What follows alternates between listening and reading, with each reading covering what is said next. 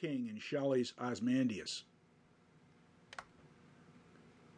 Will I? Will you?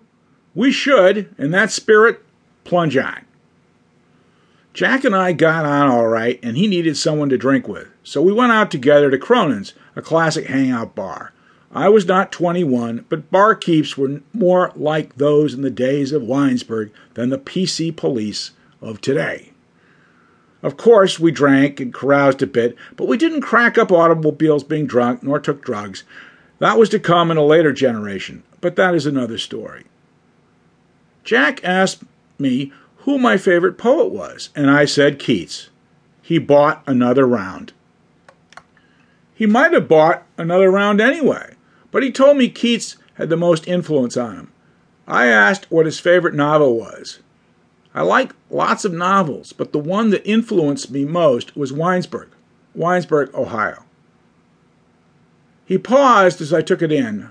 I took out a 20 and put it on the bar. A 20 was a 20 in those days, so we had a long night ahead.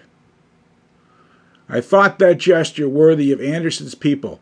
Jack did too. And he went on. There are many great novels, from Moby Dick to Huck Finn, Red Badge of Courage, and don't forget Maggie, A Girl of the Streets. And we can roll on through Dreiser, Cather, Hemingway, and Fitzgerald, but Winesburg sticks to your ribs. Sticks to your ribs. That summed it up, I thought, then, and do so again over 40 years later. On the re-listening or rereading, you will discover that the order of the stories is significant. Anderson starts with a few characters and introduces more story by story. As the stories proceed, characters from earlier stories appear in other people's ones. Much like Rosencrantz and Guildenstern are dead by Tom Stoppard, in their lives it is Hamlet who is the bit character, not the other way around. That happens in the Winesburg stories too, as people formerly featured become the bit characters in other people's lives. My two favorites are The Schoolteacher with Kate Swift and The Untold Lie with Ray Pearson. The only disappointing story is Helen White, just before the last story, Departure, with George Willard. The disappointment was not about Anderson's story.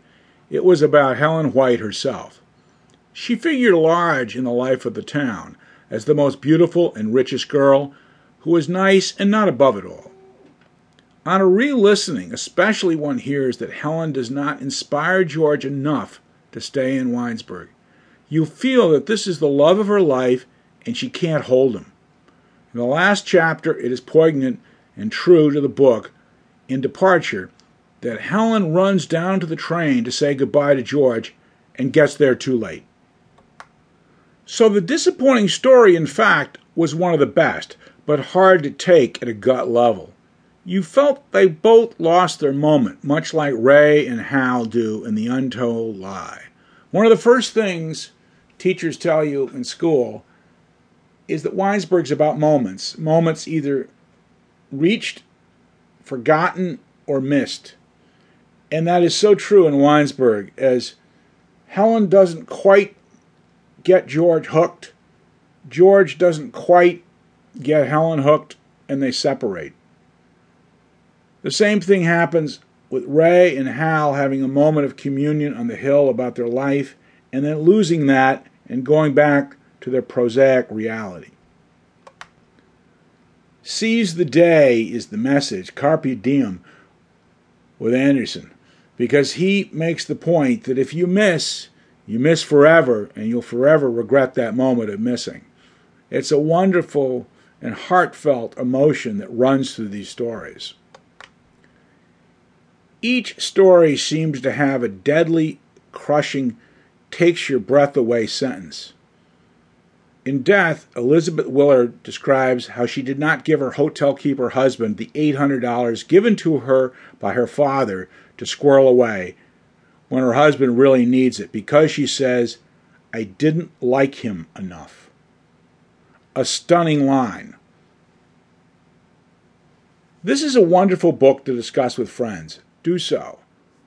No better one for book clubs and get-togethers. I have never known anyone not moved by at least one story.